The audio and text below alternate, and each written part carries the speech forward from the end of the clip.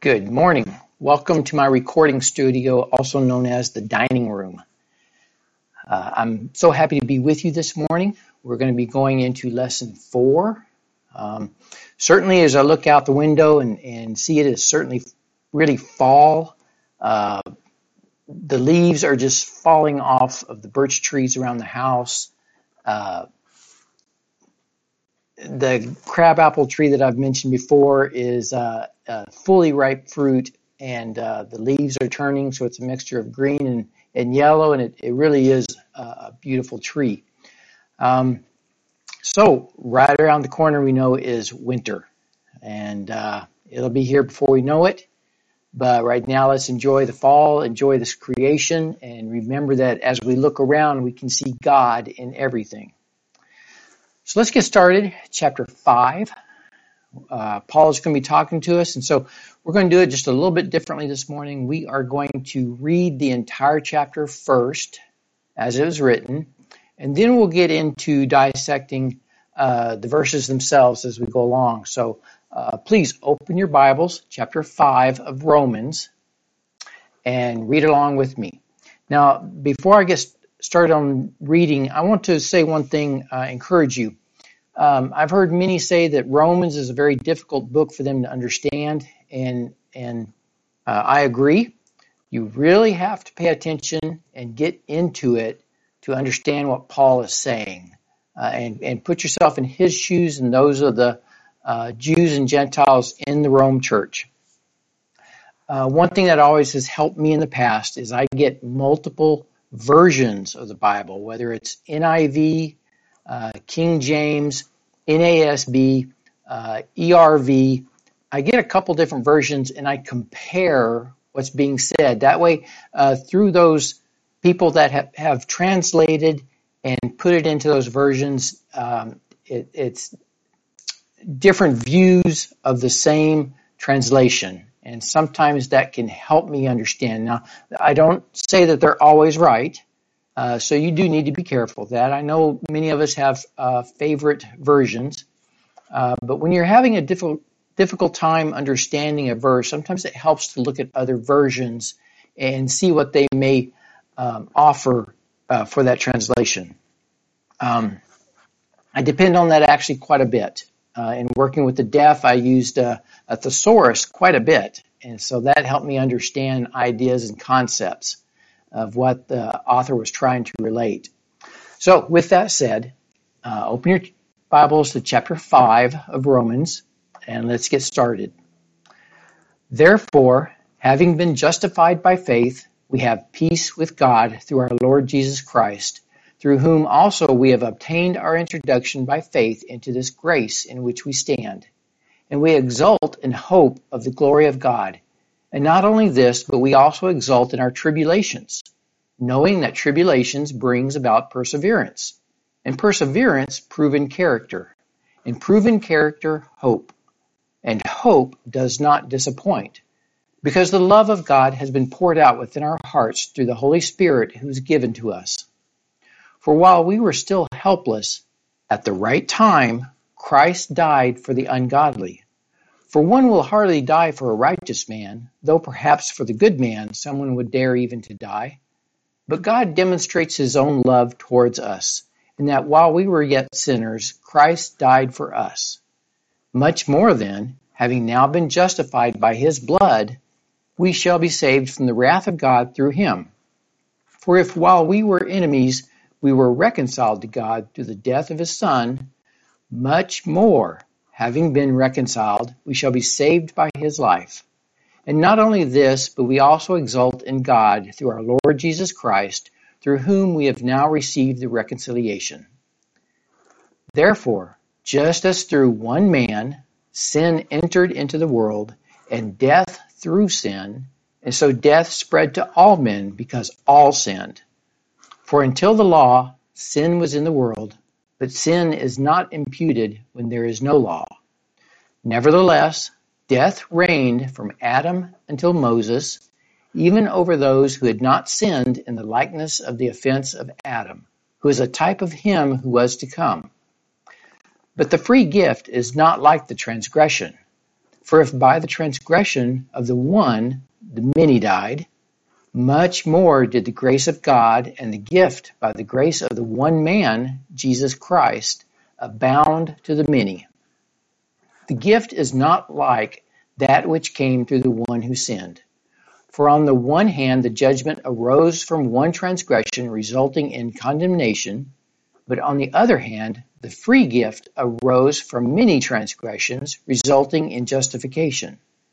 For if by the transgression of the one death reigned through the one, much more those who receive the abundance of grace and of the gift of righteousness will reign in life through the one, Jesus Christ. So then, as through one transgression there resulted condemnation to all men, even so through one act of righteousness there resulted justification of life to all men. For as through the one man's disobedience the many were made sinners, even so through the obedience of the one the many will be made righteous. The law came in so that the transgression would increase, but where sin increased, grace abounded all the more, so that as sin reigned in death, even so grace would reign through righteousness to eternal life through Jesus Christ our Lord. Okay, that's the end of chapter 5. As you've gone through there, I would always suggest reading it multiple times in your own personal studies. That will help you to parse out different things that you're having trouble understanding.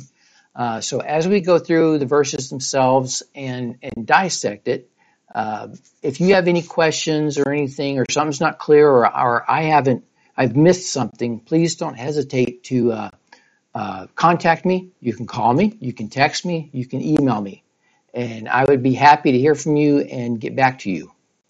So let's start in verse 1. Therefore, having been justified by faith, we have peace with God through our Lord Jesus Christ, through whom also we have obtained our introduction by faith into this grace in which we stand, and we exult in hope of the glory of God. All right, let's start right there. Peace with God. Paul is not talking about peace as a sense of rest. He is talking about a state of harmony between the believer and God, all brought about by the actions of Jesus Christ on the cross for us. Because of this action and the grace it produced, we rejoice in the hope of enjoying the glory of God in heaven. Yippee! All right.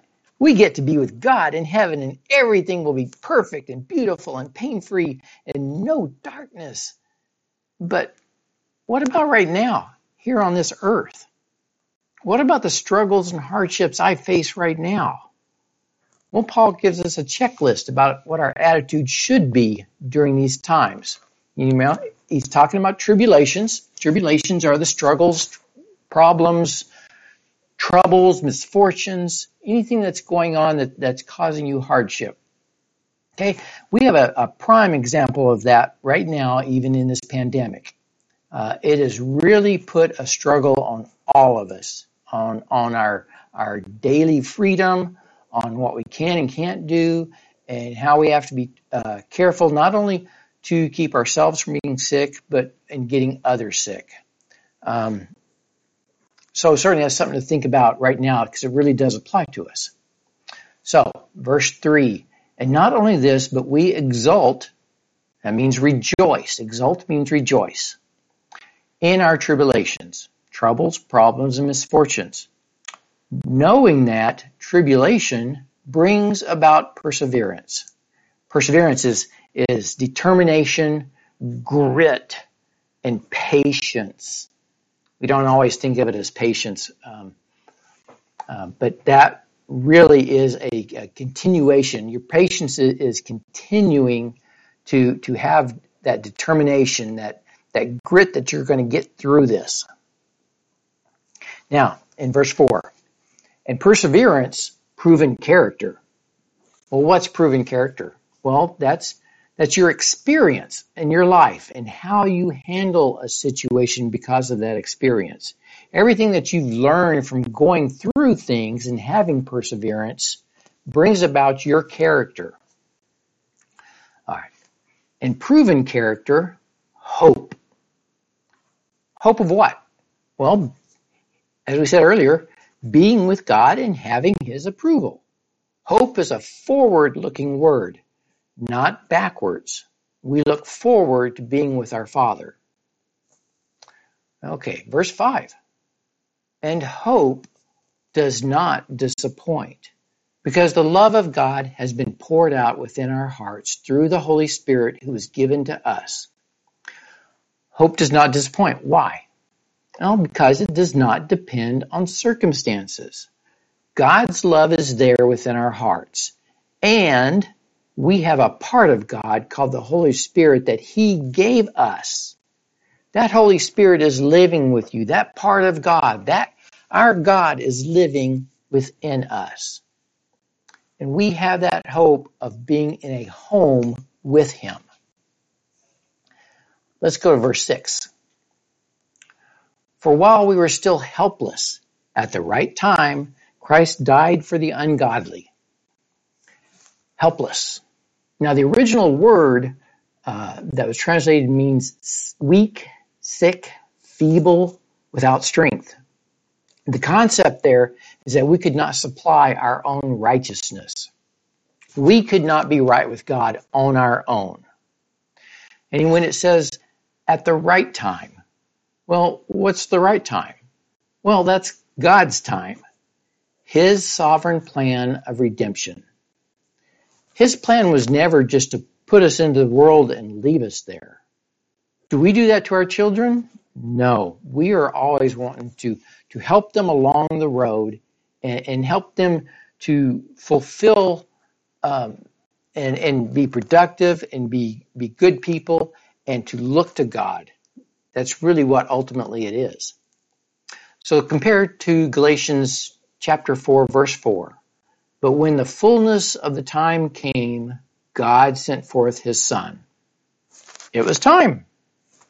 That was God's decision. All right, let's get to verse 7. For one will hardly die for a righteous man, though perhaps for the good man someone would dare even to die. Now, this passage right here is actually a very difficult passage to understand, and it has been for me as well. In my own studies of this passage, there were two different ways it could be thought of, and it could be saying, who is going to volunteer to die for anybody?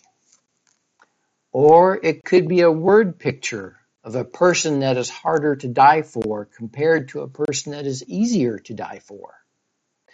Like I said, that one is a difficult passage. There's two different ways of looking at it. They're very similar. So let's go on. But if you have any comments on that passage, I would certainly love to hear them. Don't be afraid to contact me. Verse 8.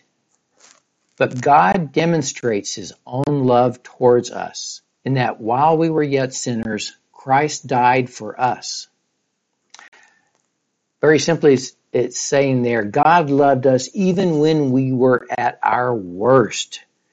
Now, I'm sure we all have experience in that, actually, with children, family members, those around us, that even when they're at their worst, you still love them.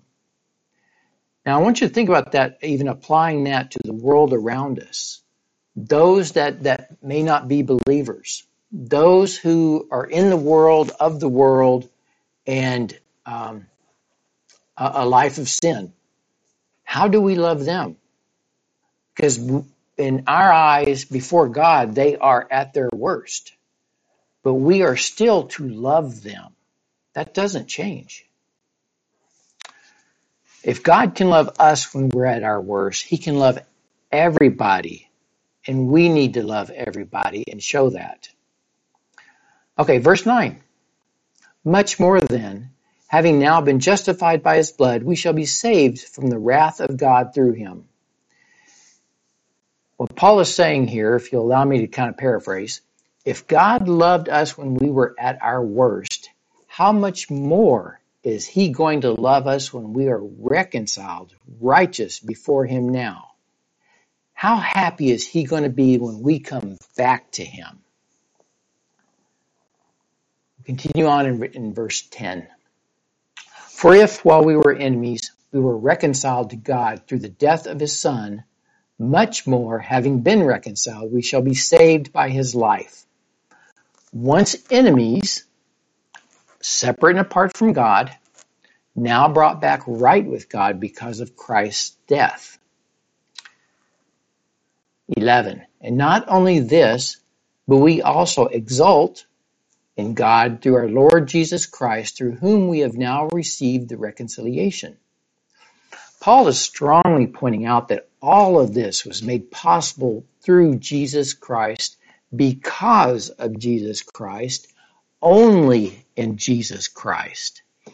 Chapter 5 I really enjoy because Paul is really, he's really pointing to Jesus, that all of this is possible only through, because, and in Jesus Christ. Let's go on here. Verses 12, 13, and 14. Therefore, just as through one man sin entered into the world, and death through sin, and so death spread to all men because all sinned. For until the law, sin was in the world, but sin was not imputed when there was no law. Nevertheless, death reigned from Adam until Moses, even over those who had not sinned in the likeness of the offense of Adam, who is a type of him who was to come. Just these 3 verses here, there's quite a bit of information to parse out here. So Adam was the single person that allowed sin to enter the world. Yes, Eve was there and a part of it, but the historical responsibility fell on Adam. God created him first. From the time of Adam to Moses, there was no law, no written law. It had not been written yet. Paul says in Romans 4:15, where there is no law, there is no transgression. He is saying that even though people sinned, it is not accountable to them as transgression, because one cannot transgress a law that did not exist. But he is very careful to emphasize that even though these acts may not be counted as violations of the written law, sin prevailed in the hearts of people. Verse 14, who is a type of him who was to come, is a statement of contrast. Adam, one man allowing sin to enter the world, and Jesus, one man taking that sin out of the world. This contrast continues in verse 15, so follow along with me. But the free gift, grace, that free gift is grace, is not like the transgression. For if by the transgression of the one, Adam, the many died, much more did the grace of God and the gift by the grace of the one man, Jesus Christ, abound to the many. The gift is not like that which came through the one who sinned. For on the one hand, the judgment arose from one transgression, resulting in condemnation. But on the other hand, the free gift arose from many transgressions, resulting in justification. For if by the transgression of the one, death reigned through the one, much more those who receive the abundance of grace and of the gift of righteousness will reign in life through the one, Jesus Christ. Okay, I want you to have a picture here. Think of a balance scale. If we put our transgressions, sins, on one scale, and then put grace, an abundance of grace, on the other scale, our minds would think of it as a balance, weight for weight. Paul uses the phrase much more to show that this gift is in abundance. Think profusion, wealth, overflowing, richness, plenty. Our understanding should be one of the scale tipped over and pouring out on the side of grace. Verse 18, Paul continues his contrast of Adam and Jesus Christ. So then, as through one transgression, disobedience in the Garden of Eden, there resulted condemnation to all men, even so through one act of righteousness, death on the cross, there resulted justification of life to all men. For as through the one man's disobedience the many were made sinners, even so through the obedience of the one the many will be made righteous. The law came in so that the transgression would increase. Now remember that the law pointed out our sinful nature. It showed that we were sinful people. But where sin increased, grace abounded all the more. Do you see what Paul did there? Grace abounded. Think of that tipped over scale again. Okay? So that as sin reigned in death, even so grace would reign through righteousness to eternal life through Jesus Christ our Lord. In this final verse, Paul makes connections for us to remember. Sin is connected to death. Grace is connected to righteousness, which is then connected to eternal life. Now that's the end of our lesson today. Keep in mind that in chapter 5 and onward, Paul continually keeps pointing to Jesus Christ. He doesn't want the attention on himself. He doesn't want the attention on the other apostles. He doesn't want it on a skilled preacher or an elder or anybody else. Everything he says is pointing to Jesus, and he wants to keep it that way. That's one of the reasons why we like so much to connect what's being said in something that we're studying to the other letters that Paul is writing, because he's consistent. Nothing conflicts. He's consistent every time to keep pointing to Jesus as our salvation. Like I said, if I have missed anything or you have additional comments, please contact me. Let me know. I would love to hear from you. If you found something not clear or even wrong, let me know. I would like to correct it as well. Thank you very much for your time and attention. I love each and every one of you. I cannot wait to be back with you, and I hope that you are staying safe during this time. Wear your mask when you're going out with other people, not only to protect yourself, but protect them. And just be safe. I look forward to being with you again. Have a good day.